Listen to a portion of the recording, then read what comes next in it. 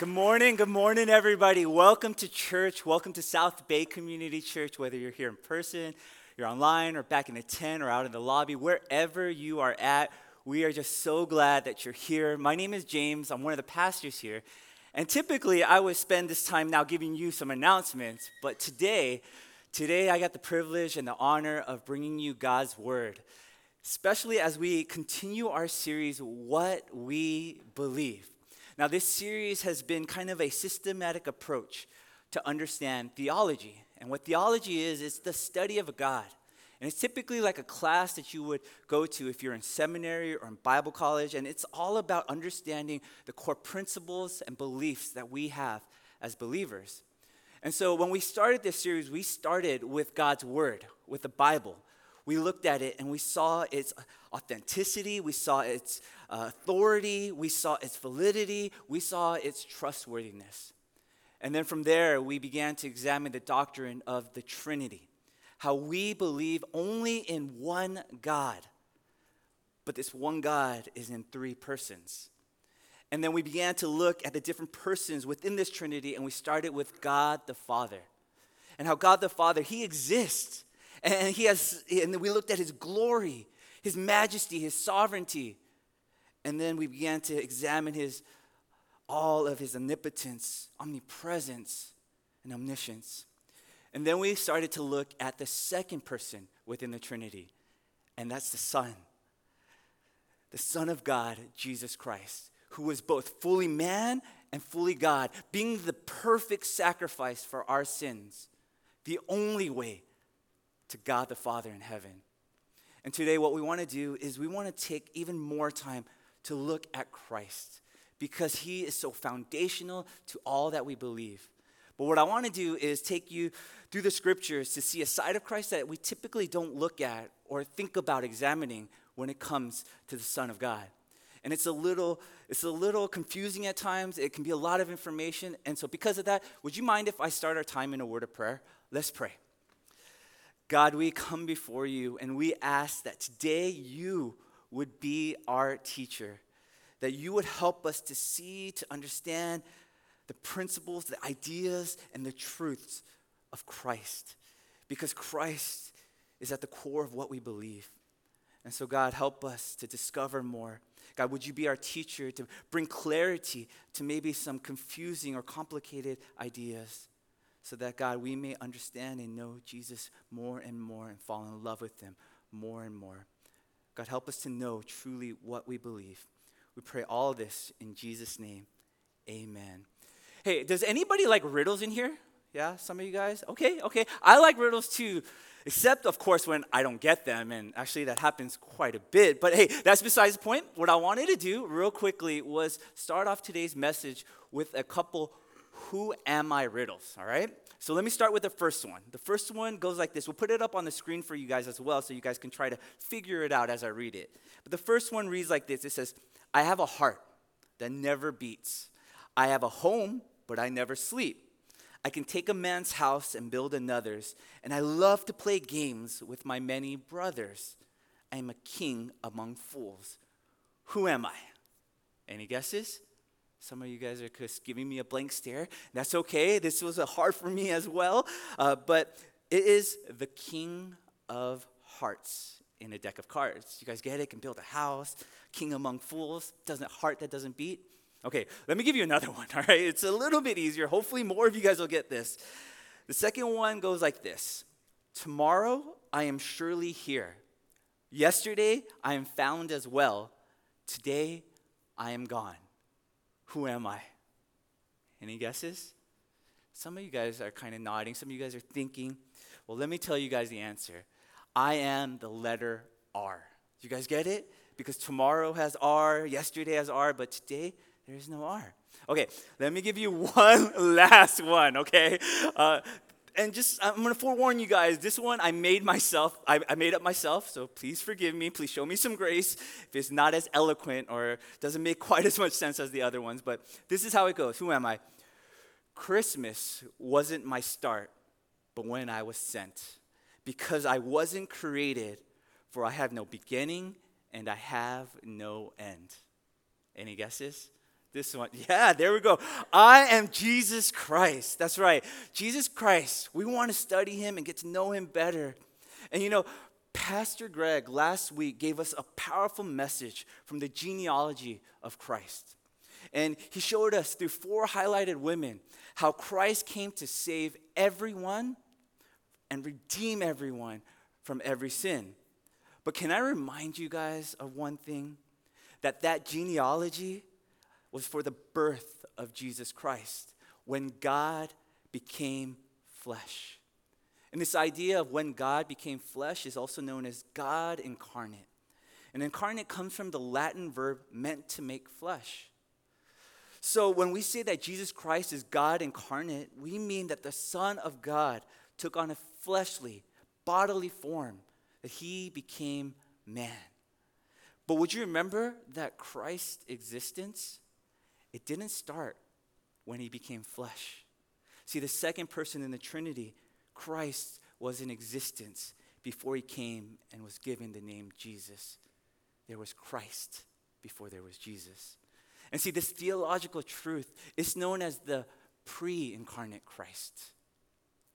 Or maybe some even consider it the pre-existence of Christ, before he became flesh, before he became man. And I don't know about you guys, but this idea, it just blows my mind. It made me actually think of my niece, Charlie. This is a picture of Charlie. She's a cutie, and I just love her so, so much. She's only just about 14 months old. And guys, I couldn't remember my life before her. But here's the thing. She didn't exist until her parents created her.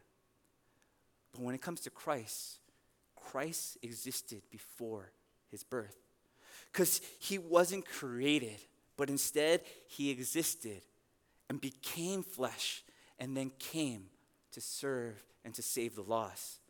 Now maybe some of you guys are wondering, where did he come from? Well, let's hear from Jesus himself. If you guys have your Bibles, would you guys turn to John chapter 6? You guys could take out your apps and follow along there as well.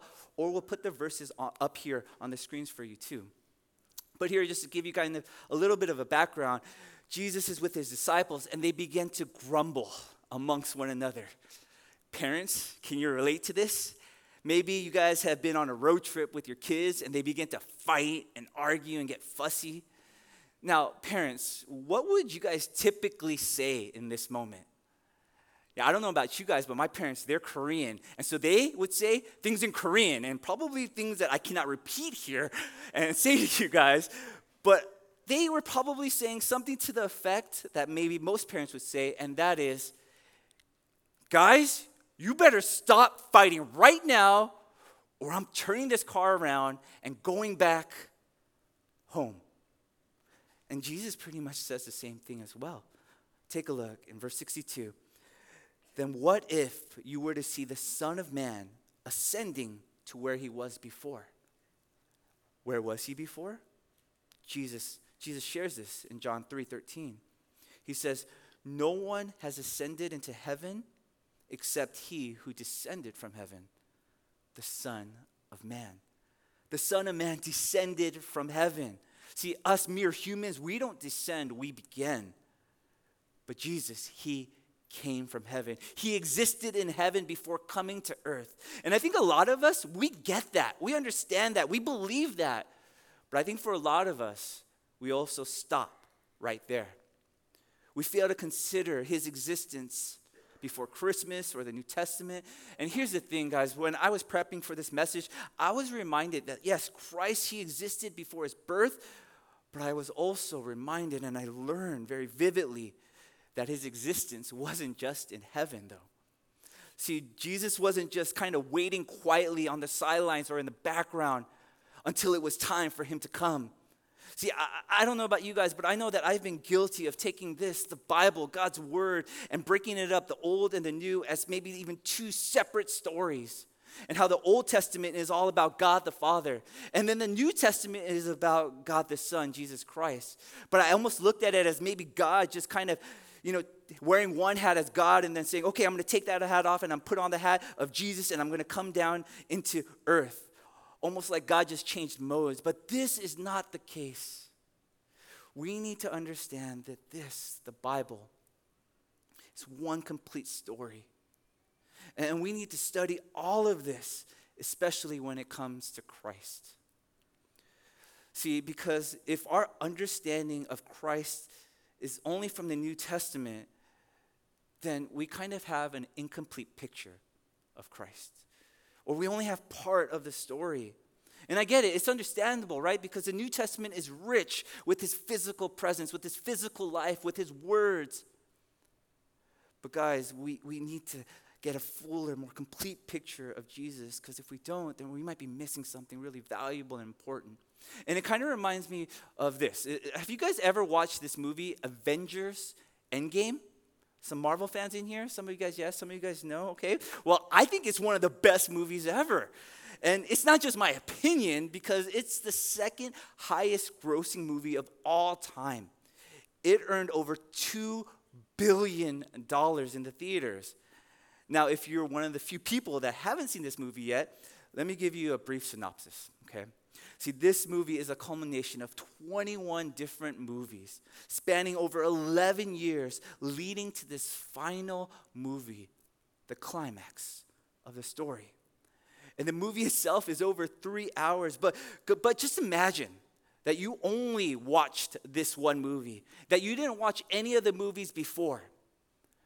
Now, it wouldn't be fair, right, to make a judgment on the story or the characters only by watching this last movie, would it? You may be able to follow the story.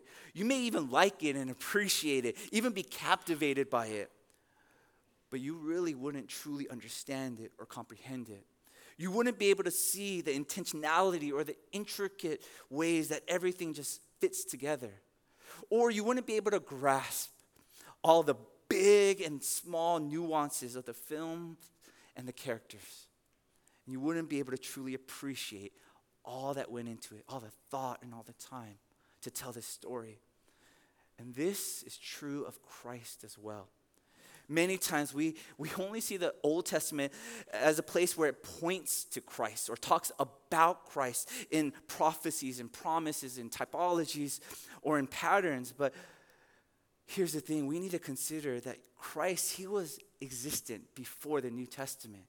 And his existence wasn't just in heaven, but he was there in the Old Testament as well. And if he existed during that time of years and years and years throughout the Old Testament, we should want to learn more. We should have a Christology, a study of Christ that is based not just on the New, but the Old Testament as well.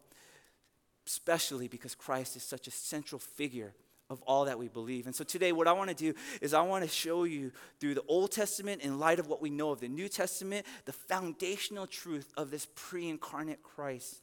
Because the truth of Christ existing before incarnation is so vital.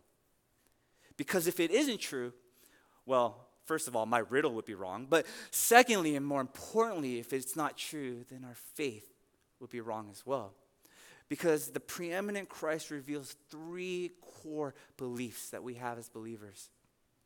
Number 1, Christ was always present. Christ was always present. And number 2, it tells us that Christ was always active as well. That Christ was present, Christ was active, and these 2 truths show us this undeniable truth, that Christ was, is, and will always be God. He truly is God. And so for us to learn this, let's go into the Old Testament together. And let's start at the beginning of time as we know it. And so if you guys would you guys turn to Genesis chapter 1? And we're going to just start right here in verse 1 as well. Here it says, in the beginning, God created the heavens and the earth. And you know the Hebrew word here used for God is the word Elohim. And Elohim is usually, in its Hebrew language, a generic term for God. And so maybe some of you guys wonder, like I wondered initially, what was the author trying to imply here using just this generic name rather than the personal or holy name that the Israelites called him, which was Yahweh? And I believe it's because the name Elohim, it gives insight to God that might be missed just at a simple glance. See, if we look at the word Elohim in its original language, the first part of Elohim, El, it means mighty or strong. And Elohim carries the idea of an all-powerful, unlimited creative power. And that makes sense, right? Especially as we are here at the beginning of all of creation. But the more interesting thing I see is the last part of Elohim, Im. Because see, this part, it's a plural noun. And in Hebrew, it suggests that there is more than one. And maybe some of you guys are like, wait, that's kind of confusing, Pastor James. What are you saying? Is saying that there, in the beginning, gods created the heavens and the earth? Doesn't that go against everything that we believe? Well, get this, all right, guys? Here's the thing. In the Old Testament, when it was written, Elohim, it was always used with singular verbs, which indicates only one. Elohim carries the idea of more than one person, yet only one being. What does that sound like to you guys? To me, that's the Trinity. And so here in the Bible, one of the first names used for God, we see a picture of the Trinity being present at the start of everything. And through this, we may begin to start to realize that the pre-incarnate Christ, his presence was there at the very beginning. And the New Testament also testifies to this truth as well, because take a look at what the author John wrote in John chapter 1, verses 1 through 3. He said this, in the beginning, and he is stating the same beginning that we're talking about in Genesis 1:1. So in the beginning was the Word, and the Word was with God, and the Word was God. He was in the beginning with God. All things were made through him, and without him was not anything made that was made. So here, when they're talking about everything being made at the beginning of time, it tells us what was in existence, the Word. So we see here that the Word was not made or created. It existed before our time as we know it. And then secondly, it says the Word was what? With God. And so it's saying that it's very distinct from God. Yet at the same time, if we look at the next following phrase, it says, but the Word was God. And so maybe some of you guys are like, wait, what's going on? We're talking about the Word. I thought we were talking about the pre-incarnate Christ. Who's the Word?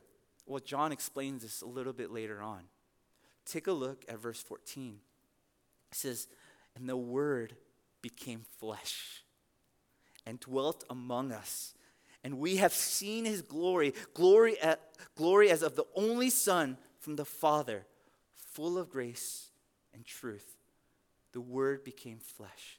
The Word is Christ. So based upon this, what we've learned in Genesis 1:1, which says Elohim, the Trinity was there, and what we see here in John, when he gives us the divine genealogy of Christ, we see that Christ was there. So this tells us that the pre-incarnate Christ present was there at the beginning. But not only was he there at the beginning, no. It gives us also a picture that pre-incarnate Christ was also active in all of creation. Because take a look in Genesis. Let's go back to Genesis and let's look later on, especially as God is starting to create man. In verse 26, this is what it says. It says, then God said, let us. Would you guys underline the word us if you guys are following along in your Bible? Let us make man in our. Would you underline that as well? Our image. After our. Would you underline that too? Our likeness. And let them have dominion over the fish of the sea and over the birds of heaven and over the livestock and over all the earth and over every creeping thing that creeps on the earth. Do you see this? It's saying God is implying let us, not just God the Father, but all of us, the Trinity, let us all have this active opportunity to create. See, the pre-incarnate Christ, we see his activity here as an active member in creation. And this again points to the truths that we find about Christ in the New Testament. Because Paul said it in Colossians chapter 1, verses 15 through 17, that he, being Jesus, he is the image of the invisible God, the firstborn of all creation. For by him all things were created in heaven and on earth, visible and invisible. Whether thrones or dominions or rulers or authorities, all things were created through him and for him. And he, Christ, is before all things. and in him all things hold together. Man, don't these verses in Colossians now just hit a little bit differently? Doesn't it just make more sense? I don't know about you guys, but when I thought about creation in the Old Testament, I rarely ever thought about Christ and his participation. And then when I read these things in Colossians, I didn't really always make the connection that Christ was actively. I thought it was just saying it in general sense, but no, we see here that Christ was actively, the pre-incarnate Christ was there, but it was also actively part of creation. And this is just so astounding. It's so amazing because as we consider that the Old Testament, it was written back in the Bronze Age, between 1445 BC to 1290 BC. It's old. And it was literally thousands of years before the books of the New Testament were written.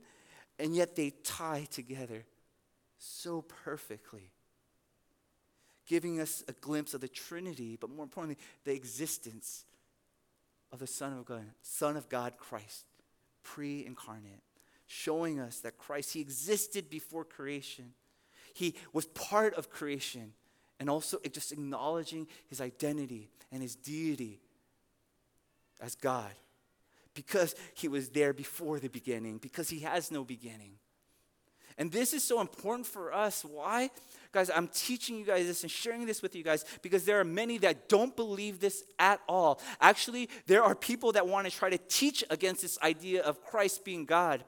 There was a series that was brought to my attention that can be found on Amazon Prime. And this series is called How Jesus Became God.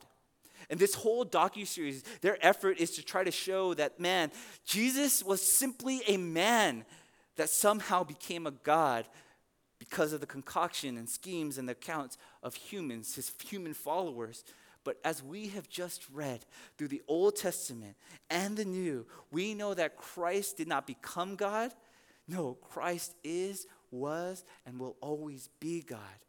As we have witnessed, that's right, as we have witnessed through the pre-incarnate Christ's presence, his activity and divinity at the very beginning.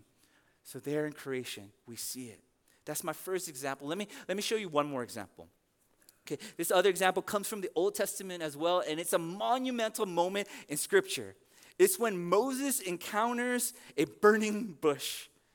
You know, this interaction is often called a theophany because it's an interaction between God and Moses, right? And theophany comes from the Greek word theos, meaning God, and the Greek verb meaning to appear. So a theophany is an appearance of God.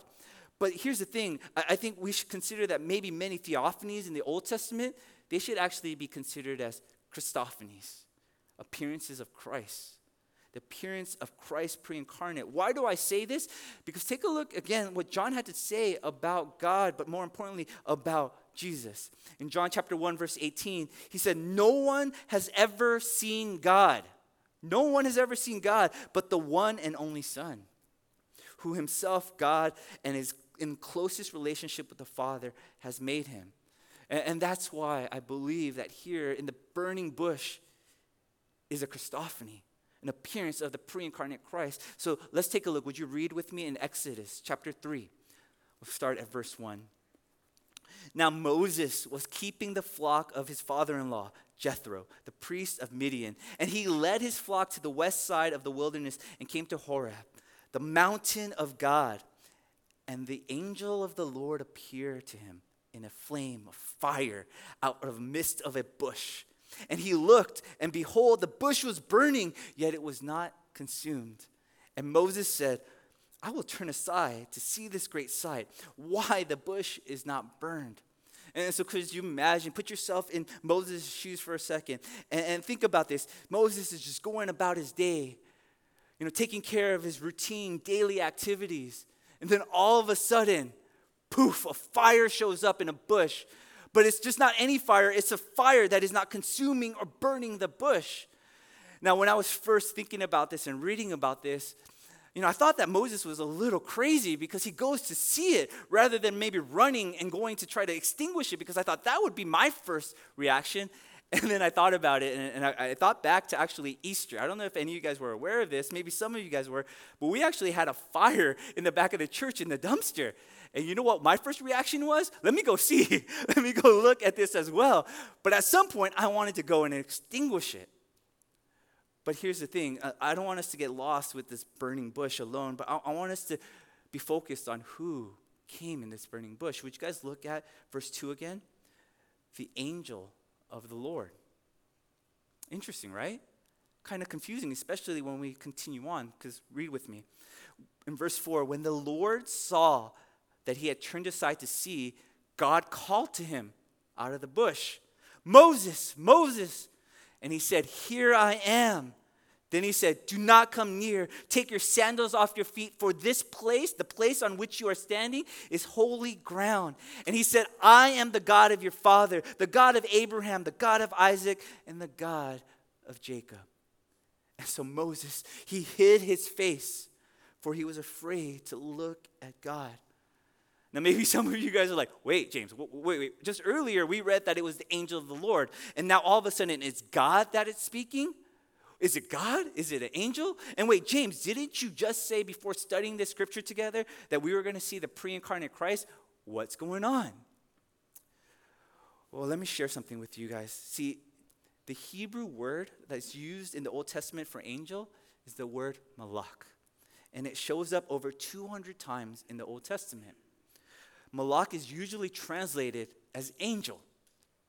But a better and more literal translation is a messenger or a representative, one who is sent. And oftentimes those are angels, created beings, created to minister and be messengers of God. But there's one particular phrase that shows up over 60 times in the Old Testament, and it's Malach Yahweh. Malach Yahweh. And that is translated as the angel of the Lord. And see, when we read the Old Testament and we read that particular phrase, the angel of the Lord, Malach Yahweh, many theologians, many Bible scholars, they understand it to be uniquely pointing to one person. And that's not a created being like angels, but the uncreated Lord himself. Specifically, the second person of the Trinity, Christ. Because remember, Malach doesn't necessarily mean a created being, but someone who is sent, a messenger or representative of God. And so this being, the angel of the Lord, is the messenger or representative of Yahweh. And we know from the New Testament, especially in just the scriptures that we read just earlier in Colossians, that Christ is the supreme representative of the invisible God. Take a look again at what Colossians 1:15 said. He, being Christ, is the image of the invisible God, the firstborn of all creation. And so, whenever the invisible God is representative in visible or physical form, through this specific identification, the angel of the Lord, Malach Yahweh, we can understand it as being Jesus Christ, the second person in the Trinity, but pre-incarnate. Because he is the visible representative of the one sent by the invisible God. And so studying this, guys, I've learned that Jesus Christ was not just sent in the New Testament, but he was sent in the Old Testament as Malach Yahweh. See, we can take away from this understanding of Malach Yahweh and Moses' exchange with the angel of the Lord that this is no angel. This has to be the pre-incarnate Christ, because look at its claims. Its claims was to be God. It spoke as God, and it claimed and exerted the prerogatives of God as well. And there is no angel who would ever claim to do that. There is only one, though, that can fit the description as a messenger, the ultimate messenger, and as God himself. And who is that? That is Christ. And you guys, you want to know something super interesting as well? That once the incarnation of Christ happened, once Jesus became flesh in the New Testament, this specific being, the angel of the Lord, Malach Yahweh, doesn't appear again.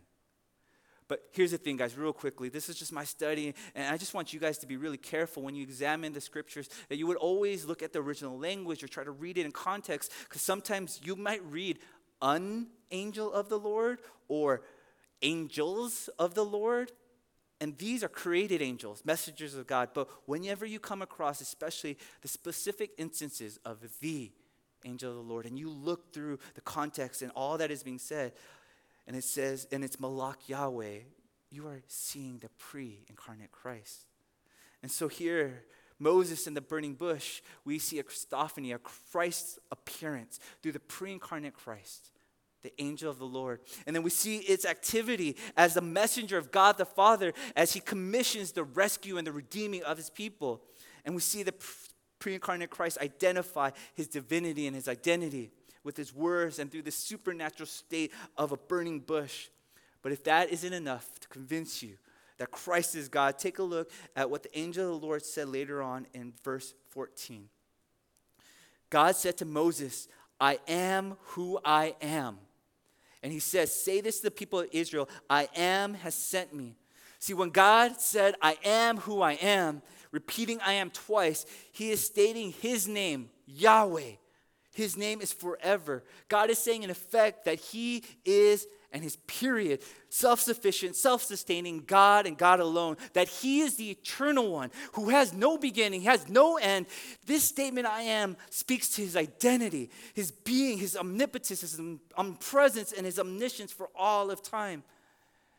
And get this, someone else says I am as well, and that's Christ when he's in flesh. When he's being accused and asked by the Jews, who are you? Who do you think you are? Do you think you're greater than the prophets? Take a look at what Jesus said in John chapter 8, verse 58 through 59. Jesus said to them, truly, truly, I say to you, before Abraham was, I am. So they picked up stones to throw at him, but Jesus hid himself and went out of the temple.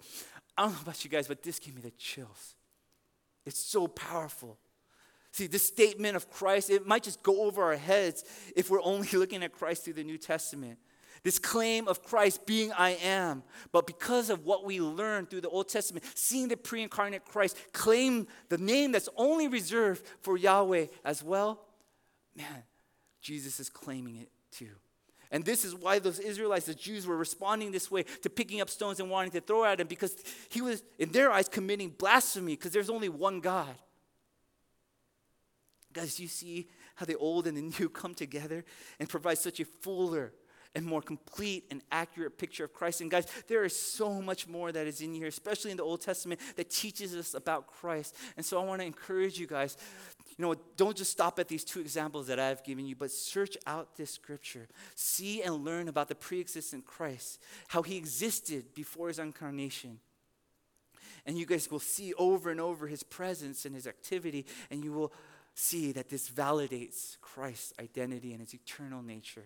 That Christ is, was, and will always be God. That's why we need to make sure we understand, and we need to read all of this, the old and the new, so that we can have a more complete picture of Christ. Because if we don't, then we might just have an incomplete picture of Christ. If we have an incomplete picture of Christ, we might have an incomplete view and understanding of Christ. And this can lead to a wrong understanding of Christ. Guys, have you ever seen or watched this game? I like to watch this game with my wife. We're at home, dinner, Wheel of Fortune. And if you guys don't know what Wheel of Fortune is, it's kind of a game. It's a game show where people are trying to figure out words or phrases. And so it's kind of like Hangman. People start guessing letters. And suddenly when you guess the letter correctly, it starts to appear. And if you guess right, you get some financial prize value that attached to that. Well, back in 2018, a person thought they were about to win some money. They thought they had the right answer because they were only missing just one letter. Here, take a look. Can you guys guess from this what the right answer is? Some of you guys are saying it. Some of you guys are saying what this person said. See, guys, for whatever reason, this contestant so confidently answered when given the opportunity to guess. Said bridal and gold shower. Some of you guys are laughing, some of you guys aren't, and that's okay, because I thought maybe it might be that as well. But the correct answer was bridal and cold shower. But here's the thing, guys, they only were missing one letter. They had most of the picture, but they still got it wrong. And because of that, they lost out on the prize.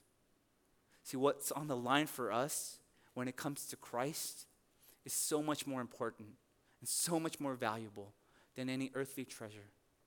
We can't get Christ wrong.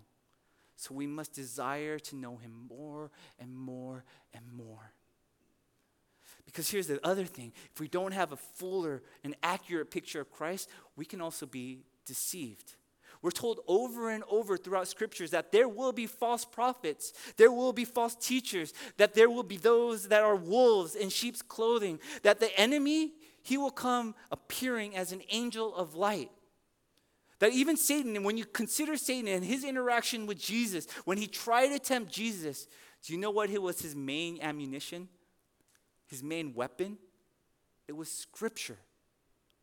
He often tried to use Scripture, but it was out of context, or it was twisted, or it was missing little details.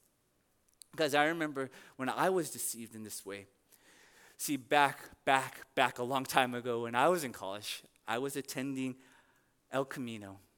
And I remember walking onto the campus as a young freshman, not really wanting to be there, because even at that time, I knew and I wanted so badly to be a pastor. So I wanted to be at a Bible college. I wanted to be going to seminary. But my parents were like, come on, we worked too hard. You need to give it a shot. So I went. And I remember walking on campus one day, and I remember someone coming up to me and asking me, hey, do you know Jesus? I'm like, of course I know Jesus. I'm going to become a pastor. Yes, me and Jesus, we're tight. We're like this. And then he was like, oh, okay, cool. Like, can I ask you another question? He's like, well, if Jesus were to walk on campus, would you recognize him? Like, of course. What silly question is that? Do you not know me? I'm a teacher at my church. I work with the high school students. Of course, like, I'm going to become pastor. And then he began to throw out scriptures and questions. And I began to doubt. And I began to question my understanding and my beliefs of Jesus. And I'll tell you, having grown up a little bit more in my faith and a little bit bigger physically, I've learned a little bit more about Jesus. And now I know that those same questions wouldn't fool me or deceive me, but back then, it totally did. And see, if we don't have a right understanding of Christ, we can be wrong about who we think he is. Because the enemy will use these types of tactics. He's been using it all throughout time. I mean, take a look at the world religions and how he has deceived people in regards to who they believe Christ to be. I mean, the religion of Islam. Do you guys know that they believe Jesus was born of a virgin? Do you know that they believe Jesus is to be revered? Do you know that they also believe that Jesus ascended to heaven and will come again? But here's the big difference. They believe that Jesus was simply a prophet. And then there's Judaism, where Christianity was born out of. They believe that Jesus was born, that he was Mary's son, that he was respected, that he was a miracle worker. They even believe that, yes, he was crucified on the cross, but that's where it ends, because they just believe he was a man. Just like Buddhists do. And then Hindus, they believe that Jesus is just one of many gods. And then there's Jehovah's Witnesses that believe Jesus was an angel. A mighty angel, but a created angel nonetheless. But they are so wrong, because we learn through the pre-incarnate Christ, Christ was not created. That he was not just a man or a prophet. Through the pre-incarnate Christ, we see that Christ was always present, always active, and he was, is, and will always be God. So guys, we must get this right when it comes to Christ. And the only way to do so is through his word, old and new. And guys, what's on the line for us is our lives, our souls, our eternities. Guys, today I started off this message with who am I riddles. And the reason I did that was because Jesus asked his own who am I question. Take a look at Luke chapter 9, verses 18 through 20. Now it happened that he was praying alone, and the disciples were with him. And he asked them, who do the crowds say that I am? And they answered, John the Baptist. But others say Elijah, and others that one of the prophets of old has risen. Then he said to them, but who do you say that I am? Peter answered, the Christ of God. Do you see this? He first asked his disciples, who do other people say that I am? And their answers are similar to today's current time. People are saying the same thing, that he was a prophet or a man or a great teacher. But then from there, Jesus did something else. He looked at his disciples and asked them directly. And he made it personal. And he says, well, what about you? Who do you say that I am? And today, I want to make it personal as well. Who do you say Christ is? Because one day you will have to answer that question. And no one can answer it for you. Who do you say Jesus is? You don't want to get this wrong. You don't want to get this "who am I" question wrong. So I pray that today you would have a better and a fuller, but more importantly, a more accurate picture of Christ through all that we learned through the pre-incarnate Christ today. How do we learn more about it? By reading through the scriptures and learning more and more so that we can understand more and more. And you know what, guys? It's so important to learn more and more about people. And I've discovered this, especially as I've started to work with young couples. Because I've worked with young couples, especially as they're moving towards marriage, I've gotten the chance to sit with them and counsel with them, give them some premarital advice. And one of my biggest advices is, hey, you need to learn as much as you possibly can about this person that you are about to marry and give your life to. First of all, because that's a huge decision, right? You don't want to go into it and be like, who is this person? You want to know them as completely as you possibly can. And guys, wouldn't it be even more wise to know all that we can, especially when making a decision to give our lives to Christ? There is no greater decision. And second reason I tell couples to continue to learn all that they can about each other is because of love. When I first met my wife, guys, we barely talked. And I have the text on my phone to prove it. Like when we first met each other, it was years and years before. It was back like 12 years ago. And she started helping out and serving in our youth ministries. And so the only text or only conversations that we have was this: James, sorry, I'm running late. Okay. James, sorry, I'm running late. Okay. James, I'm sorry, I'm running late. Okay. That was basically it. But here's the thing. The more and more that I got to know her, the more and the more I fell in love with her. And I've come to see that intimacy and love can grow with more and more knowledge. And there is no greater love, no greater intimacy that we can know or experience than with Christ. So I implore you to pursue Christ more and more through the scriptures. Because as we learn today, there is so much here. And so today, I end by sharing the same hope and prayer that Peter wrote to the persecuted Christians in Rome. As they were living in a society much similar to us, being persecuted, laughed, being mocked. Many other lawless ideas and teachings of Christ were beginning to float around. And then this is what he said to them, and this is what I'm praying for each and every one of you. 2 Peter 3:17 through 18. You, therefore, beloved, knowing this beforehand, take care that you are not carried away with the error of lawless people and lose your own stability, but grow. Grow in the grace and knowledge of our Lord and Savior, Jesus Christ. To him be the glory both now and to the day of eternity. Amen. Let's pray.